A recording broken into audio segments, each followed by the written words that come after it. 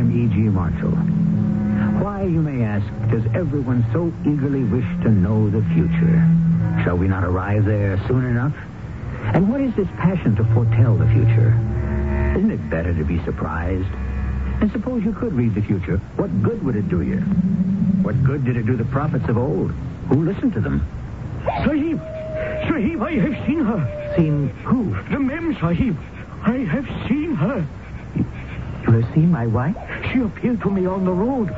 Give my salams to thy master, she said, and tell him I shall see him at Nudea. Nudea? Where is Nudea? She says that thou shalt find it at the proper time. But my wife... My wife is dead.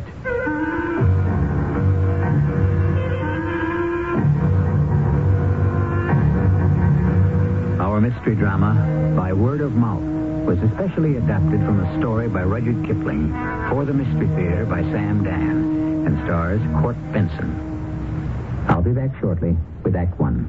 The year is 1943 on Walton's Mountain. You'll want to share the heartwarming stories of love and sacrifice as World War II brings growth and change to America's favorite family. Next, the exotic beauty of Hawaii's tropical paradise is the setting for volcanic adventure and heart-stopping action with Jack Lord and an exciting new Hawaii 5-0 team.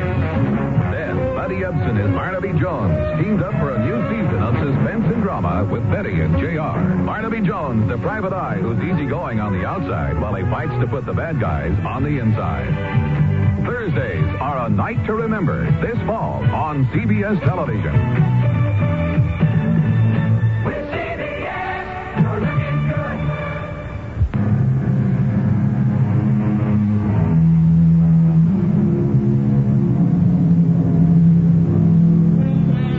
More men are killed by overwork than the importance of the world justifies, said Mr. Rudyard Kipling, who was no stranger to overwork himself.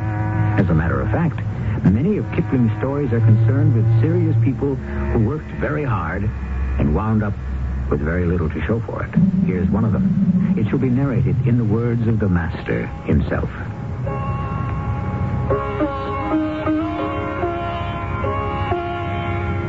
This tale may be explained by those who know how souls are made and where the bounds of the possible are put down. I have lived long enough in India to know that it is best to know nothing, and I can only write the story as it happened. Edward Dumoise was our civil surgeon at Madiki in the Punjab. He was a pleasant, easygoing young man who never quarreled with anyone, except when it came to saving lives. Edward. Hello, Kipling. What's this I hear about you? That would depend on whom you've been talking to. Do you actually intend to enter the Malahide Temple? If I have to. Edward, no European is permitted inside. Then let them bring her out. Well, you'll provoke a riot in the city. They can't surround that poor, sick little girl with a veil of dark superstition. You cannot violate a Malahide Temple. I'm a doctor. They happen to be a warrior caste. There could be a riot. This little girl will die if she's not treated immediately. She could very likely start an epidemic. Edward, she's not some poor little girl. She's a princess. She's the daughter of a Dunbar Raja. All the more reason to save her life. Edward, you're new to India. Let me explain. This high-born princess has been dedicated to the temple. She is a virgin priestess. No European is supposed to look at her. No man of any kind is even supposed to touch her. Oh, that's too bad. Because the fact is, I do have to look at her, and I do have to touch her. And I'll do it as modestly and respectfully as I can. No, their law says you can't. Would they rather she died? Yes, but that's too simple an answer. Why? Doesn't it state the fact? The fact, yes. The idea, no. Her illness has been cast on her by all the gods and goddesses who make up the pantheon of the Malahide religion. It is their will that she die. But why? What did she do?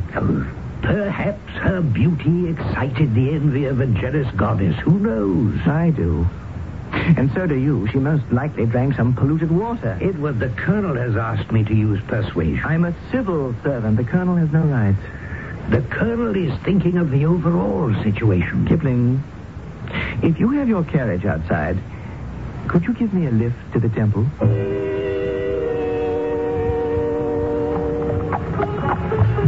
What could I do? There was no reasoning with him. The square in front of the temple was crowded. Word had spread that the Inglesi doctor intended to cure the virgin priestess. The mob parted reluctantly to let my carriage through. But at the gate was the biggest, brawniest Malahai priest I have ever seen. And he had the biggest sword, too. What do you here, unbeliever? Why do you call me an unbeliever? I believe the same things you do. That God is good, God is great, and that all of us are his children. Go pray in your own temple. Am I not welcome to pray in yours? No. Why? Because you are an unbeliever. We're back to that. The great lady of your temple is ill. She will die. If it is the will of Malahai. Think you so?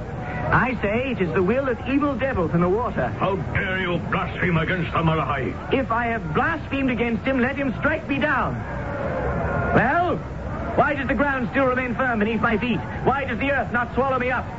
Priest, open the temple gate. We shall enter. Do not try my patience, priest. I said open the gate. You within, open the gate.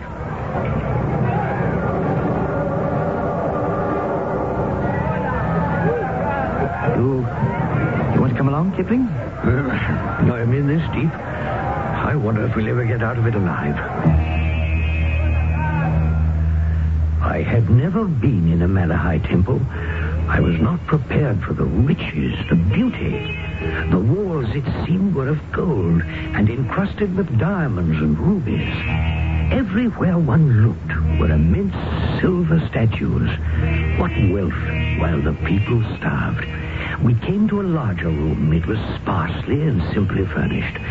In the center was a bed. On the bed was a girl, a young woman, perhaps 20 years old, with radiant black hair and the most beautiful face I had ever seen, even though it was strained by pain and illness. I will examine the priestess. Examine. That's what I said. You will advance no further. I intend to cure the priestess. Weave your spell from where you stand. Oh, that's impossible. I must take a pulse. A respiration, study the coloration of her skin. Give her this medicine. The Malahai forbids it. Then let the Malahai stop me. Edward, don't be a fool. Come back. Let's get out of here. Edward, before it's too late. It's too late now. Good morning, Most Reverend Priestess. Do you speak English? I'm afraid my Hindi isn't very good. I haven't been very long in the country. Can you tell me where it hurts? No, Edward. Don't reach for her hand. Well, let me feel your pulse at any rate. Well, son, you've gone ahead and done it. Old man, you want to give me a hand here? I may as well be hanged for a jackass instead of a goat. Much obliged. Now, open up that medical bag. Give me the small bottle. That's the one. Edward. I think we can take the fever down. They expect her to die. She's not out of the woods yet. But don't you see, Edward?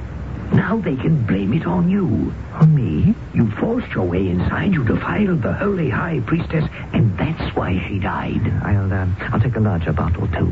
No, the other one. That's it. It'll be an excuse for rioting, bloodletting. She has a chance. Well, Your Highness, you feel a little bit better? Can you breathe a little more easily? Yes. Don't try to talk yet. You there, priest. Listen. She is to be given a spoonful from this large bottle every 2 hours, a spoonful from the small bottle every 4 hours. They're not going to do what you tell them. But they have to. Do you think they would dare to touch any of your medicines? Well, if they won't take care of her, I'll just have to do it myself.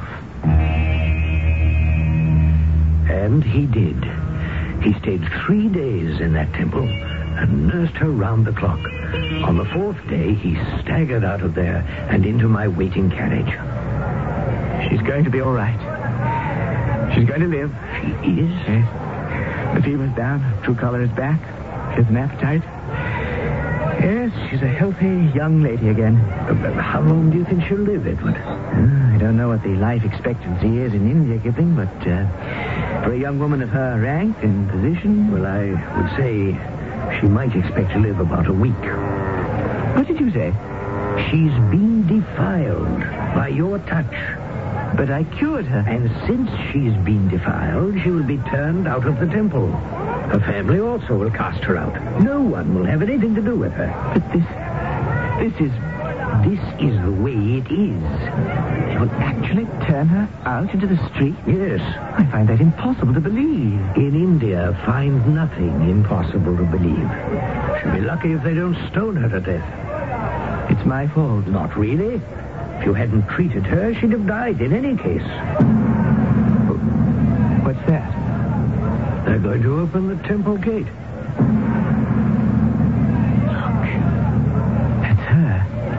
Priestess. The former priestess. What's going to happen? I told you what was going to happen. People of the city, behold the priestess who is priestess no longer. Defiled and polluted by the eyes and the hands of the unbelievers. Behold one who is already dead. In her is no longer the spirit of life, but the evil demons that are part of the black magic of the infidels. You, Lala, daughter of kings, princess and priestess no longer, be gone from us. Let no true believer give her food or drink or shelter, for this will only strengthen the evil demons within her. Be gone, Lala. Be gone. What are we going to do? I shall speak to the regimental chaplain. Father Victor's a good sort. He arranged to have her sent to a school for native girls somewhere far from here. No. But it's the best we can do for her. Is it? At this time and in this place, realistically, yes. No. We can do better than that. Where are you going? It was obvious. He jumped down from the carriage, shouldered his way through the crowd, and caught up with her. He took her by the arm. You could hear a gasp from the crowd and see a shudder pass through her body. And very gently, he led her back to the carriage and helped her up onto the seat. Drop us off at my place, Kipling. She'll stay with me. Edward, you know what you're doing. Some weeks went by. I forgot about Edward. After all, I had a newspaper to get out. But I was starting to hear rumors I simply couldn't credit. Finally, Mrs. Hawksby came into the office. Mrs. Hawksby, our social arbiter, who knew everything about everyone. Mr. Kipling, I'll come right to the point. Whatever are we going to do about Edward Dumoise? Well, do we have to do anything, dear Mrs. Hawksby? Dear Mr. Kipling, he's a most promising young man, an exceptional surgeon. He must not be permitted to throw away his chances for a brilliant career. He'll be ostracized. The girl is living in his house, but that doesn't necessarily mean that there is any improper conduct between them. Unfortunately, that's true. He simply cannot marry a native girl. Marry? Who said anything about marriage? He has already asked Father Victor to perform the ceremony. Well, it's impossible. Weren't you the one who told me that nothing is impossible in India? Yes. He wants to marry her? But I thought there was a girl back in England. All of you bachelors out here in India say you have a girl back in England. I wonder if it's the same one. Well, if he wants to marry her, I don't know what's to be done about it. In a sense, it's all your fault. My fault? Well, at the very least, you're an accessory. You were the one who drove him to the temple. You got him into it. Now, it's your responsibility to get him out of it.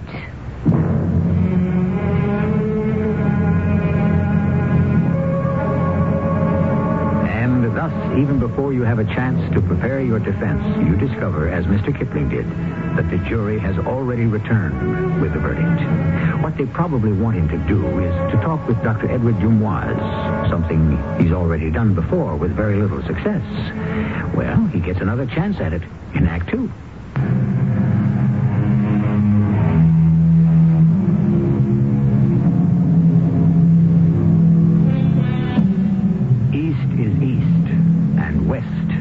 West, and never the twain shall meet. said Mr. Rudyard Kipling. But here he has gone ahead and violated his very own tenet in the story that he has written for us. Because Mr. Kipling did stage a meeting between East and West. And not just a meeting, but a marriage. To continue. Are you feeling all right, Mr. Kipling? I haven't come here to talk about myself. I know. You've come to talk about me. Join the club. I know what you'll tell me. Physician, heal thyself. From what disease? From the worst disease a young man can catch. Nonconformity. Edward, you're sacrificing your prospects for a career. I'm not concerned with a career. All I want to do is practice medicine. And that's all you will do for the rest of your life. But isn't that exactly what I was trained to do? Edward, there are things to be considered in a marriage. Just one thing. Love. And we are in love. Love. She's beautiful, Kipling, the most beautiful woman in the world. And I agree, but this is India. Why does everyone keep saying, this is India, this is India? Why are things different in India? She's beautiful now, Edward. Ravishing. But it doesn't last long. They bloom early, these lovely Indian blossoms, and they wither early. Well, she'll be 30 and she'll look like 60. Scrawny and bony, or else fat and squat. Why, excuse me, I'm only stating the conventional wisdom. Beauty is in the eye of the beholder, and her beauty is fixed in my eye forever. Have you stated your case, or is there anything else you might care to add? The rules could be bent a bit, perhaps, because she is, after all, a princess, and the very word royalty is enough to throw sand in the eyes of any proper Englishman. But she's an outcast. I know all your arguments, and I'm sure you know all my answers in advance. So, why not join me in a toast for the bride? Hey there, Ratan Singh, 2 whiskey pegs now. That's another thing. How do you manage to keep a native servant? Oh, Ratan Singh is a Sikh. He doesn't hold with this Malahai sort of thing. Besides, he adores her. Fairly worships her, as a matter of fact. Are you sure you're not being seduced by this romantic, youthful conceit of 2 against the world? I was hoping we could be 5. 5? Yes, thank you, Ratan Singh. Mr. Kipling likes his without... Oh, I see, you know. How is the princess? She rests, and the world must stand still until the heaven-born awakes. Which is as it should be. Thank you, Ratan Singh. You may go. You said you hoped we would be 5? Yes, Lala and I, that's 2. Father Victor, who will perform the ceremony, that's 3. Ratan Singh, who approves completely, makes 4. And I was hoping you would stand up for me. Oh. I'm sorry I asked. There's really no reason for you to become mixed up in this disreputable affair. Oh, nonsense. I'm considered somewhat disreputable myself. After all, I'm a writer, you know. To the bride. To the bride. And so they were married. As they say in a million stories, including quite a few of my own. If I had thought she was beautiful when I had seen her lying ill in the temple, she was positively radiant at her wedding. And each day, if possible, she grew fairer. She was seen only on rare intervals, when she would ride in her carriage driven by the faithful Ratan Singh. And men would stop to stare at her, and women to sigh. And everyone was wrong about Edward's being cast out of society. He was besieged with invitations to dinners, balls, parties, but he refused them all. I'll come right to the point, Mr. Kipling. We must do something about poor Edward Dumoise. Oh, isn't that too late now, Mrs. Hawksby? Whatever are you talking about? Well, he went and did the unspeakable, didn't he? He married a native girl. My dear Kipling, there are native girls, and there are native girls. Oh, I've always been aware of that. Besides, beauty makes its own laws. We are too few in the land and too dependent on each other. He simply must come out into society with his wife. Why don't you tell him that? I have, but he won't listen to me. Well, isn't it obvious he doesn't listen to me either? You're supposed to be clever. Can't you think of something? But I thought I would become an outcast, a pariah. Or so all my good friends took such great pains to tell me. What can we do with the world? Take it as we find it. Now, you must get out more. It isn't fair to Lala. Lala is quite content to remain at home. Well, then it isn't fair to you. But I don't care to go out. I have another life now. But of course you do. You're a married man. But that doesn't mean that nothing, no one else exists. Nothing and no one exists for me but Lala. Oh, dear. You must also live in the world. We have a world of our own. I never dreamed such a world could exist. I come home. It's as if I'm transported to another planet. A strange and wonderful place. I don't want to leave it. I don't want to leave her. We're so happy, Kipling. So happy. It was a marriage that was first sung in heaven and brought down to earth in perfect harmony. Of course, protocol demanded that they give the occasional dinner party. But these were few and far between. To visit their house on these rare occasions was a treat for the heart. She was radiant. Well, you're waiting for the serpent to enter this Garden of Eden, and I shall not disappoint you. One day, she fell ill. Is Dr. Maitland still up at Simla? Maitland? What month is it? April. Well, he usually goes on a hunting holiday. We could send someone to the hills to rout him out. I don't know what to make of it. She has a fever that simply won't go down. I've tried everything. Well, can you consult with anyone else? Maitland's the man for this sort of thing. Oh, we could telegraph Simla and ask them if... don't have that much time. Oh, I didn't know it was that serious. Well, neither did I till this morning. Kipling, if anything should happen, I just don't know what I shall do. Mind if I come in? Oh, Strickland. No, by all means. I hope I'm not interrupting anything. No, not at all. Just getting ready to close up shop and pop over to see Edward Dumoise. How are things in the police department? That's why I'm here. In my official capacity. I've got Rudolph Singh in custody. What? You've arrested him? Why? What's he done? He took after the high priest of the Malahide temple with a knife. Good. Fortunate thing, a few of my constables were nearby, else he would have killed the fellow.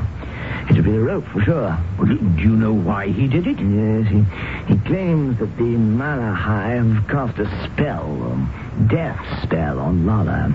It can only be removed by the blood of their high priest. Do you believe this nonsense? What shall you do with him? I don't want to bother Edward at a time like this. I can release Ratan Singh in the custody of a responsible person. Are you willing? Oh, well, of course. Poor Edward. You think she's going to die? Well, don't you? It's all too beautiful, too perfect. And the gods are too jealous. The gods. You know what, Strickland? I think you and I have been in India too long.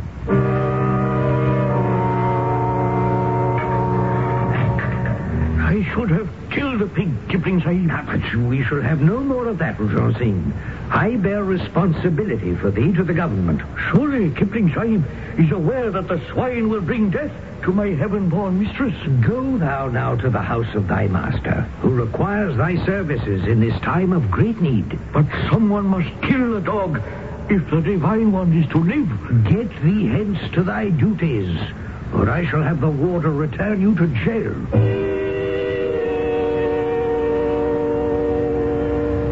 You sit amongst the miracles of the 19th century, the telephone, the telegraph, the incandescent lamp, the railroad, the steamboat. And to the average native here in India, these things are all works of magic. And yet there is another magic here in this ancient land. A magic that controls the mind, the body, life and death. I was tempted to go to the Malahide priest and ask him, or bribe him, to remove the spell. The spell. Listen to what I'm saying. But of course that wouldn't do. I went instead to Edward's house. I think she's better. Look, there's more color. No, she's worse. I know she's worse. Try to be calm, Edward. How can I be calm? I'm helpless. I'm supposed to be a doctor, but I can't find anything wrong with her. She keeps getting weaker and weaker. Why? It could be some germ we know nothing about. Edward. Darling, don't try to speak. I must speak. I am being punished. Punished? Oh, my sweet, innocent darling. What did you ever do to deserve punishment? I was given in marriage to the god Malahai. No, darling. I was the bride of the god Malahai, and he summoned me to his palace in the heavens. Oh, you mustn't say a thing like that, dearest. And so I lay there on my deathbed in the temple, waiting for him. And then I saw you, and I became false to my vow because I fell in love with you, Edward. Darling, try to preserve your strength. And you fought with him for me, and your magic won. But you cannot triumph for long, because you are only mortal, and he is a god. Just hold on to my hand, Lala. Here, hold my hand. He sends for me. Darling, you're going to get well. I must leave you now, but I shall meet you very soon in Nudea. Hold my hand, darling. Come to me in Nudea. Edward, remember Nudea. Remember. Lala? Oh,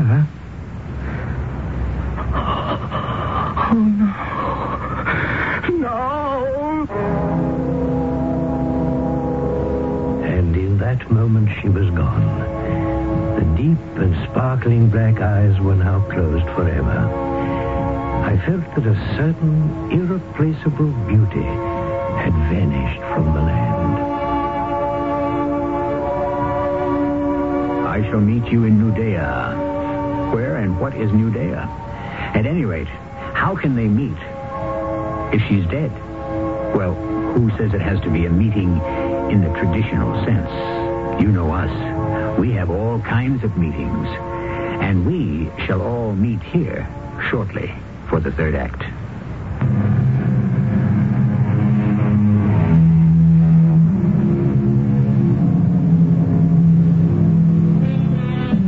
Till death do us part has always been an integral element of the marriage vows. But here we seem to have a marriage that is supposed to endure whether the participants are dead or alive. It's Mr. Rudyard Kipling's story. Let him continue to tell it. Everyone at the station turned out for the funeral. Poor Edward. He broke down utterly at the brink of the grave and had to be taken away. After a while, he went back to work. He did his usual competent job, but he refused to be comforted. He obviously needed a vacation and a change of scene. I tried to convince him to take one. I don't feel like going on leave.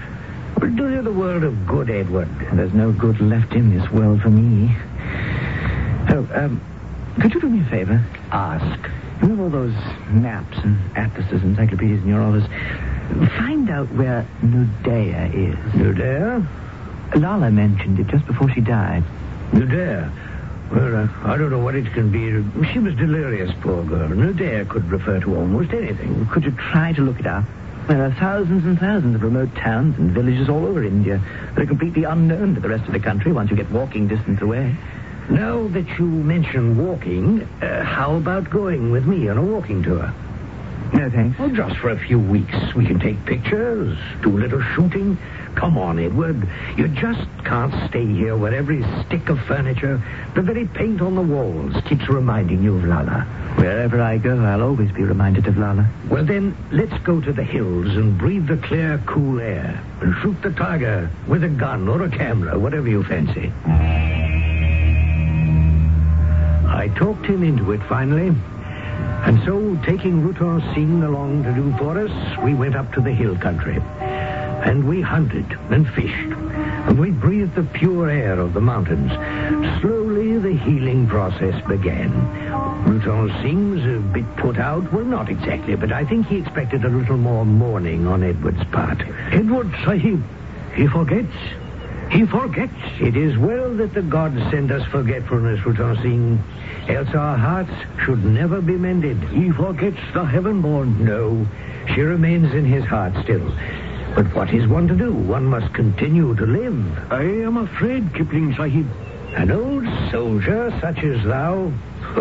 What could frighten thee? I fear he will not go to her when she calls to him to meet her in Nudea. Nudea?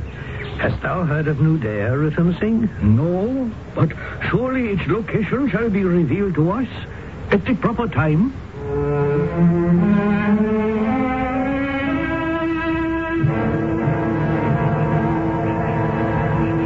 Beautiful night. Yes. And so peaceful. Is it? Really? Listen.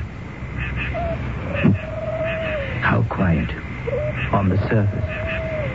There's no peace in India, Kipling. And you know it. We're a handful, and we rule over hundreds of millions. Underneath, you can sense her seething. One day they'll rise up against us, drive us out of the land. Perhaps. You doubt it? Neither of us may live to see it. We must prepare them for that day, Kipling, so that when we are tossed out of this country, they shall be able to rule themselves decently. I understand. You're closer to these things than I am. Are we preparing them? On the whole, yes. There are those who believe we could be doing more. I don't know. We must drive out these base and ignorant superstitions. My wife, you only saw beauty in her, but there was more. There was a woman of remarkable intelligence. And yet, you heard her on her deathbed. Yes. She devoutly believed that she was betrothed to a god, that he sent for her. You know, while she spoke those words, I believed it too. So did I. How long have we been away? I don't know. I seem to have lost track of the calendar. But that's a sign we're having a good time, isn't it? Yes, we are. But it's over. I have to go back to work. I have sick bodies to look after. And sick minds. He seemed to have changed from a boyish, pleasant, happy-go-lucky chap to a mature man of serious purpose. He said his work would be a monument to his dead wife. And the best way to mourn her would be to help liberate her country. One night, we were sitting on his veranda when we saw a man running toward the house. Why, it's Rutan Singh. Oh, impossible. I never saw him like that. Why, you're right. Sahib! Sahib! What is it, Rutan Singh? Why dost thou run like the Nilgai that is being chased by the tiger? Sahib! The man appears frightened out of his wits. What is it? I have seen the heaven-born. Thou hast...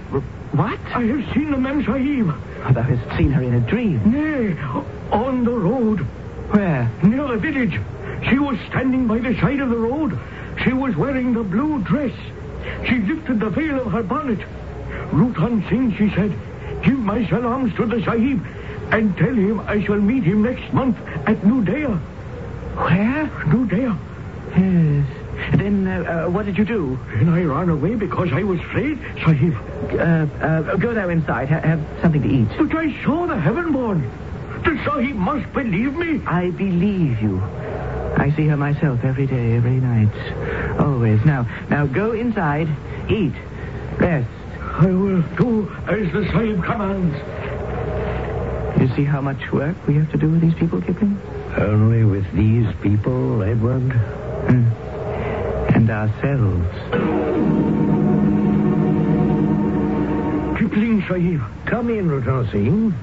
Sahib, I have seen the heaven-born. What, again? Even so. Well, hast thou spoken of it to thy master? No. And why not? The Heaven-born appeared to me again in the ploughed fields behind the house. And again she said, Rutan Singh, give my salams to thy master and say to him that tomorrow I shall send for him to meet me in Nudea. Tomorrow? Even so, Sahib. But I fear greatly to say this to my master. Why? Because he will go to her. Well, it seems to me that only a short time ago thou wast afraid he would not go to her. That was when I was blinded by my grief. And now? Now I know he will go to his death. And he must not. He is needed here. We have so many sick, so many, and he must heal them. Therefore, I shall not give him the message from the Heaven-born. Is this right? Thou art a man, Rutan Singh. The decision is thine. I have already made it. But another decision had also been made at the government headquarters in Simla. The Surgeon General had sent a telegram to Dr. Edward Dumoise at Merdiki in the Punjab. Terrible outbreak of cholera in Nudea in Bengal. Doctors urgently needed. Request you volunteer for service if you can be spared from your present duties. Detailed instructions of how to travel to Nudea will follow. Nudea? There's no question about it. I'll go. Edward, wait. Can you be spared? For a few weeks, a month or two, why not? Peyton can cover for me in case of any emergencies. Edward, you haven't been ordered. I've been asked. Cholera. It kills more doctors than patients. Well, that's no reason to refuse. Sahib, I have heard the news. Good. Start thou then to pack a kit. No, Sahib. No, do not go. What is this? The Sahib goes to his death. Go to thy room and begin to pack. Sahib, it is not right. Go, Rutan Singh, I command thee. Edward. What is it? Don't go. You too? Don't go. You won't come back. I can't think of that. How did she know about Nudea? Tell me how. Well, you said she was delirious. She was raving. She spoke a word. We don't even know it was Nudea. Oh, it's a coincidence. Those are your own words. They were my words. Then for all your education and background, the fact is you believe in superstition. I neither believe nor do I disbelieve. I'm only saying that if you go, you have every chance to die of cholera. It's true. But I have no choice. My dear fellow, you can plead heavy workload here. No one will think the less of you. If I refuse to go, my work here will be over. Nonsense. My useful work, my larger work, my work against the diseases, not just of the body, but of the mind. I don't see how. Everyone will say I stayed home because I was afraid to face my fate. No nonsense. Shall I then tell the native mother that her child does not get sick and die because there is an evil demon who wishes to eat him, but simply because she did not boil the water he drinks? You see, Kipling, I cannot convince the people by showing them germs under a microscope. I can only go to Nudea to fight against fate. But if you die there, what good would that do? At least I will have died fighting evil. And I will not have been proved wrong. I will only have lost a battle. My successor will have a chance to win the war. But still, I have no choice. And you know it. I'm right. Yes. You're right. I never saw him again. 3 weeks later, I received a telegram from the chief public health officer at Nudea, a remote village in Bengal, which was in the heart of the plague area. And it said that Dr. Edward Dumoise died suddenly of the cholera after working day and night without rest. As a personal note, the surgeon added that he died with a smile on his face. I would like to believe that Lala was waiting for him. But he is not forgotten. Rutan Singh carries on. Daily he walks through the village, admonishing, threatening. Mudhead, boil that water. You there, wash the child's hands before he is permitted to eat. Open the door. Let there be fresh air and light. Why has this little one not been taken to the dispensary for the vaccinations? Fools! There are no evil spirits. There are only germs. And thus it is truly said, no man ever dies while his words and his works endure. Amen. And the words and the works of men like Edouard Dumois continue to this day, even though India is no longer the British Raj. And whatever human glory that faraway land achieves in times to come, men like Edouard Dumois shall be a part of it.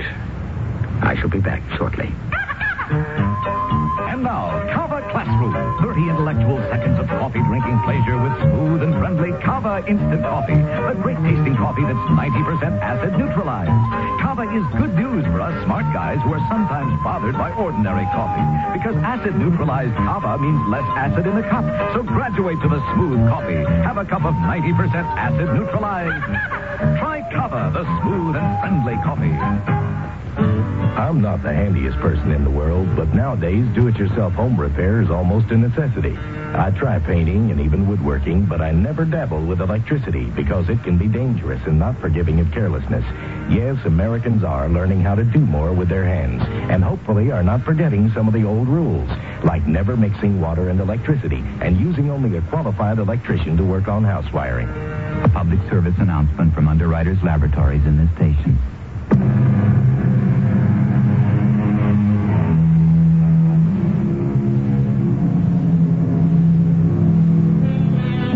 Of course, these things are never clear-cut or open and shut. Did Dr. Dumois go because he felt he had to fight the demons of superstition? Or did he go because he wanted to see his beloved Lala? That depends on you, because it depends on what kind of story you want.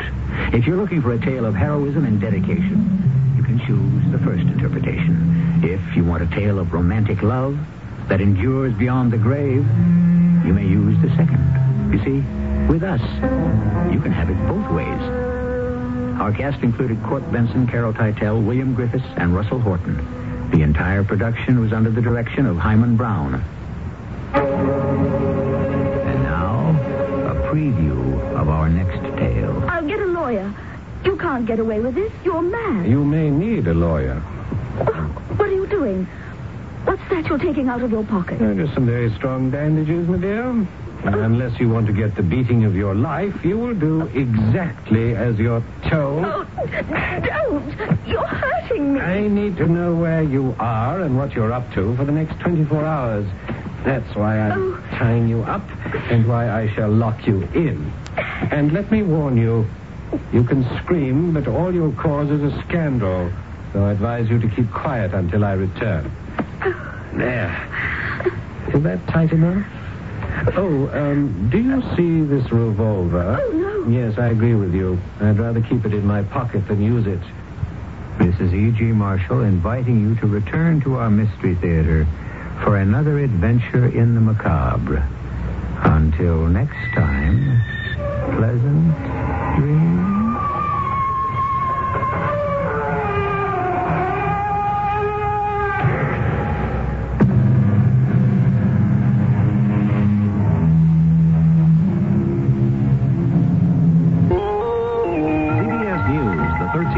Hostages freed by Iran are heading home. This is Doug Poling reporting on the CBS radio network. The hostages underwent medical checks at a U.S. hospital in West Germany and are flying back to the United States. Their plane is due to land at Andrews Air Force Base outside Washington about 9 hours from now. 49 other hostages, most of them Americans, remain inside the American embassy in Tehran, where they've been captive since November 4th. Iranian students are threatening to kill them if the United States takes military action against Iran. The State Department has accused the Ayatollah Khomeini of inciting a riot Wednesday at the American embassy in Islamabad, Pakistan.